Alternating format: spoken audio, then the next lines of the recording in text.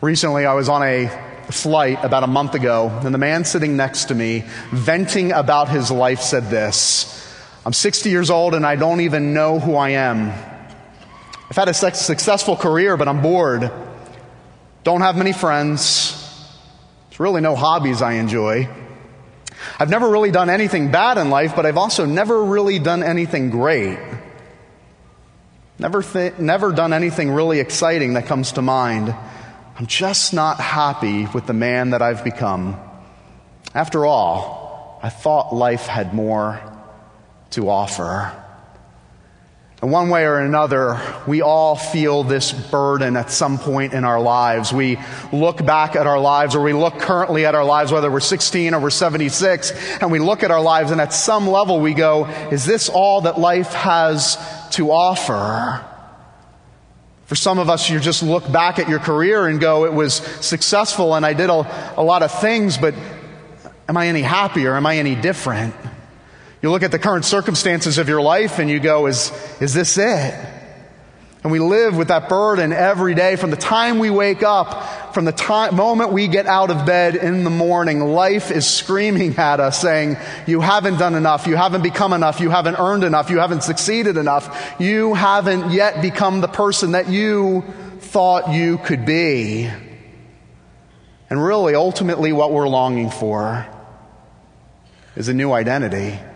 What's an identity? It's the fact of who you are. And every day, at some level, we wake up in the morning and we go, I'm just not content with the fact of who I am.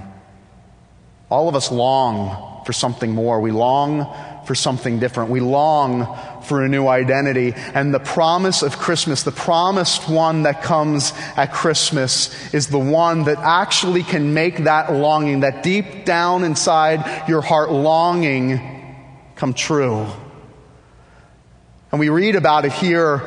We read about this promised one here in Isaiah 53. Isaiah 53 is the story of a suffering servant. And it's a suffering servant. It's a prophecy about Jesus Christ, as I mentioned, that was written 700 years before he was born. But it's a prophecy about the promised one that will come as a suffering servant, as a lamb that will come to stand in your place, to make you a new person. The promised one who is portrayed here in Isaiah 53 as a suffering servant who comes to suffer on our behalf. And there's two big ideas. We could spend an entire month on Isaiah 53, but there's two big ideas I want us to draw out of the passages that were read this morning, because I believe that the two big ideas that we see here in this passage are the two things that we ultimately long for in life: forgiveness and favor. Forgiveness and favor. Where do we see forgiveness here in Isaiah 53? We see it in verses 4 through 6. The substitute, the suffering servant here in Isaiah 53 provides us with forgiveness. What does it say? He is the one in verse 4 that bears our grief and carries our sorrows. Verse 5, it says he was wounded for our transgressions and crushed for our iniquities. What is it telling us about this one in Isaiah 53? It tells us that this suffering servant willingly volunteered to take upon himself our iniquities, our sorrows, our griefs. He takes on himself the burdens of sin. He takes upon himself our iniquities, our transgressions. And the reality is this: for those that long for forgiveness, that those that long for regret and shame and guilt to be wiped away, for those that carry the burdens of their sin and of their shame and of their guilt, the promise here is that ultimately you're longing for full and complete forgiveness. And the only way that you can have full and complete forgiveness is through the one that says, I will take on the sorrow, I will take on the burden, I will take on the grief, I will take on the iniquities. The only way you can truly experience forgiveness in this life, true forgiveness, complete forgiveness, is through another one carrying the burden for you. Another one literally taking your sin and your transgression and your iniquity off of you and carrying it and putting it upon himself. See, the suffering servant here who stands in your place as your substitute offers you complete and full forgiveness. But he not only offers full and complete forgiveness, in light of what he does, in light of his suffering, in light of taking our sin and transgression upon him, Jesus Christ, as the suffering servant here in Isaiah 53, also provides us with favor. Where do we see that? Verse 10 and 11, yet it was the will to crush him and put him to grief. And when his soul makes an offering for guilt, it says that the suffering servant actually becomes an offering, a real sacrifice, a real offering. Why? Verse 11, out of the anguish of his soul, out of the anguish of his death, out of the pain of his death, out of that offering and sacrifice, what will happen? He shall see and be satisfied. By his knowledge shall the righteous one, the righteous servant, do what? Make many to be accounted righteous, and he shall bear their iniquities. You see, in life, we not only long for complete and full forgiveness, but we also long for favor. We also long for one to come into our life, to look at our life, all of the good, all the bad, all the ugly, and say, you are approved. You are accepted. You have favor. And see, the promised one that comes, the promised one that is spoken about here in Isaiah 53, not only forgives you and offers forgiveness, but it says that because of his work, you are accounted righteous. You are credited with his righteousness. What's righteousness? What's the righteousness of God? What is the righteousness of Christ that we are credited with? It's simply his obedience, his perfection, his life. Think about what has happened. That God looks down for those that are in Christ and not only forgives, but he says, I have favor upon you. I approve you, solely based on the righteousness of his Son. Think about the miracle of Christmas, that one has come and has taken your sin and your burdens and your sorrows and your griefs, and in exchange has given you freely the righteousness of Christ, so that when God looks down, he sees his Son's perfect obedience and perfect life and perfect righteousness. What an incredible exchange that is, so that when God looks down, he sees us and goes, you are approved. You are justified. I have favor upon you. Isaiah 53 is ultimately the story of Christ coming as our substitute, standing in our place. And this will change everything. This will forever change my relationship with God, knowing that he looks down upon me and sees the righteousness of his Son. This will forever change my relationship with others. Why? Because now the righteousness of Christ has covered me. Now the Christian life is a life that manifests the righteousness of Christ. See, the work of the fruit of the work of the Spirit in you is to produce fruit. Where's the fruit? The fruit is the righteousness of Christ being manifest within you. So that the way I love and the way I talk and the way I live, the way I serve, the way I respond with everyone in my life, the righteousness of Christ is being manifested in my life, because the righteousness of Christ has been freely given to me, because my sin and my debt and my sorrows and my grief have been removed.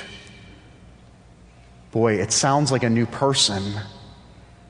It sounds like the person we long to be, but on our own efforts we can never become. It sounds like a new identity. See, the suffering servant, who will later be fulfilled in the person and work of Jesus Christ, is a story. It's only this story that can change your heart and change your life.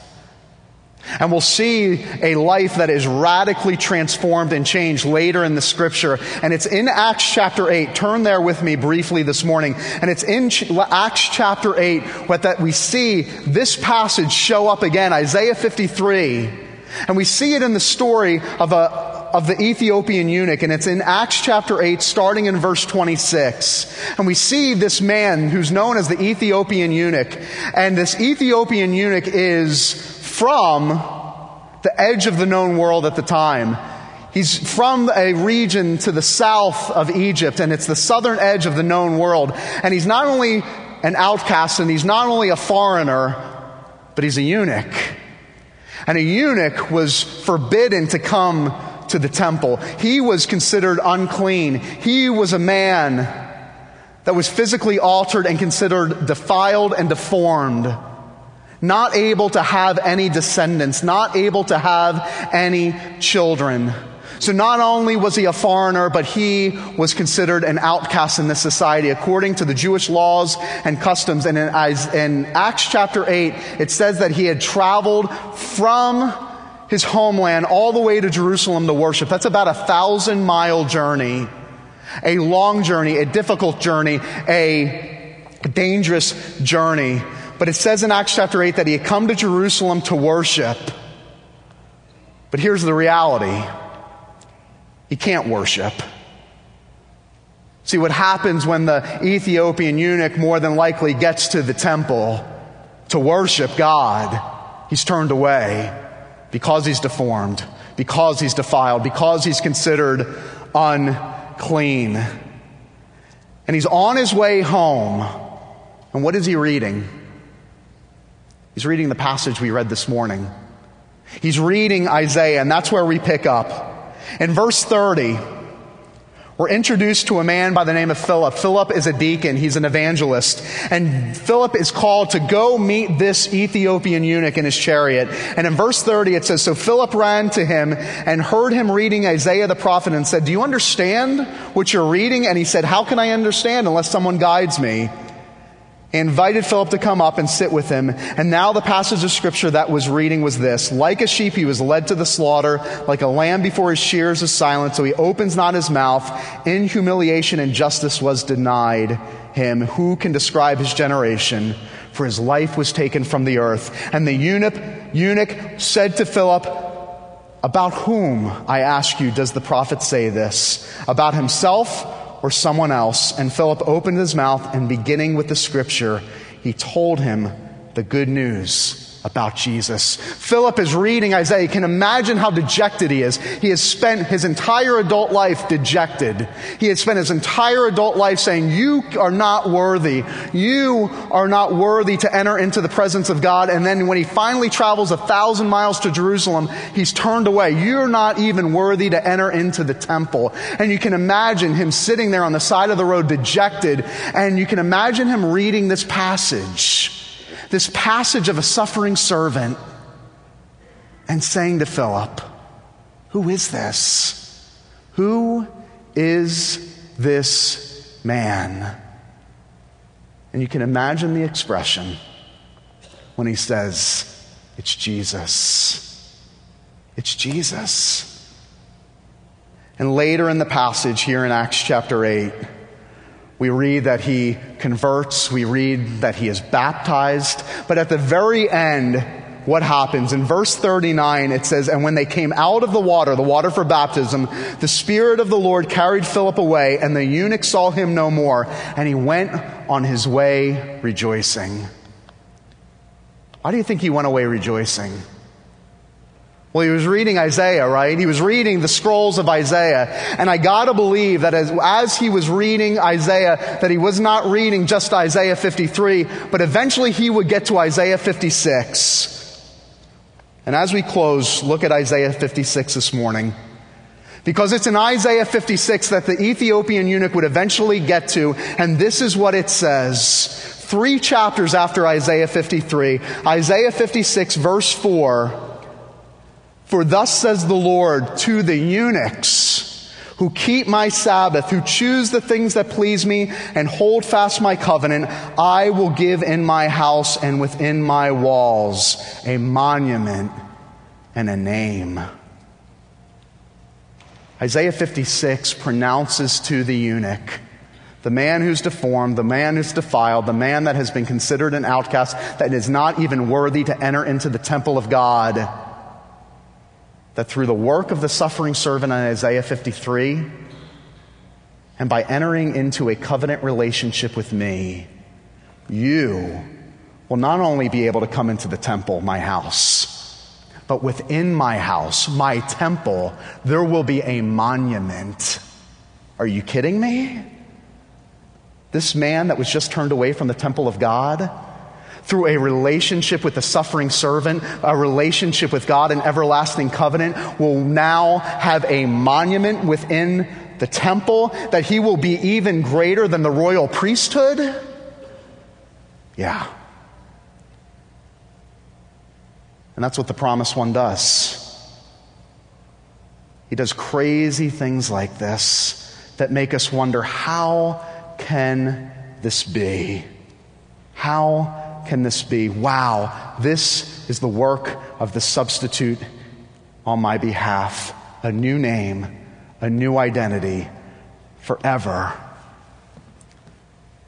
Christ's perfect life, standing in your place so that you can have a monument in the temple of God, in the house of God forever. This morning I ask you, do you sit there like the Ethiopian eunuch, crushed and defeated?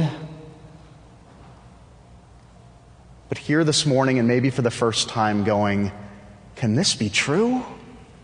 It is. And as I mentioned last week, it's so simple. The Gospel of John says, to all that believe in him, who's him? Jesus. To all that believe in Jesus, what happens? He gives you the right to become a child of God. And that promise can be yours this morning. Do you know him? Do you believe in this one who lived for you, who died for you, and rose from the dead for you, so that you could become a child of God? He can be yours this morning. I'll close with this. Grapevine, Texas. There was a football game a few years ago. Faith Christian School, big powerhouse football program, 70 students, state-of-the-art facilities. They hosted a football team by the name of Gainesville State. But Gainesville State, the visiting team, had no visitors. Not one visitor. So what the coach of Faith Christian did is all week leading up to this big game at Faith Christian, he recruited 200 parents and students to sit on the visiting sideline, to sit up in the stands. And he made each parent and student memorize the names of the other team. He also got 10 cheerleaders to stand on the visiting sideline to cheer for the visiting team. They made banners that the kids could run through. They formed a tunnel as the kids got off the bus and ran onto the field. At one point during the game, there was more fans and cheering on the visiting sideline than on the home sideline. Now you have to understand one thing about this visiting team. They had never won a game.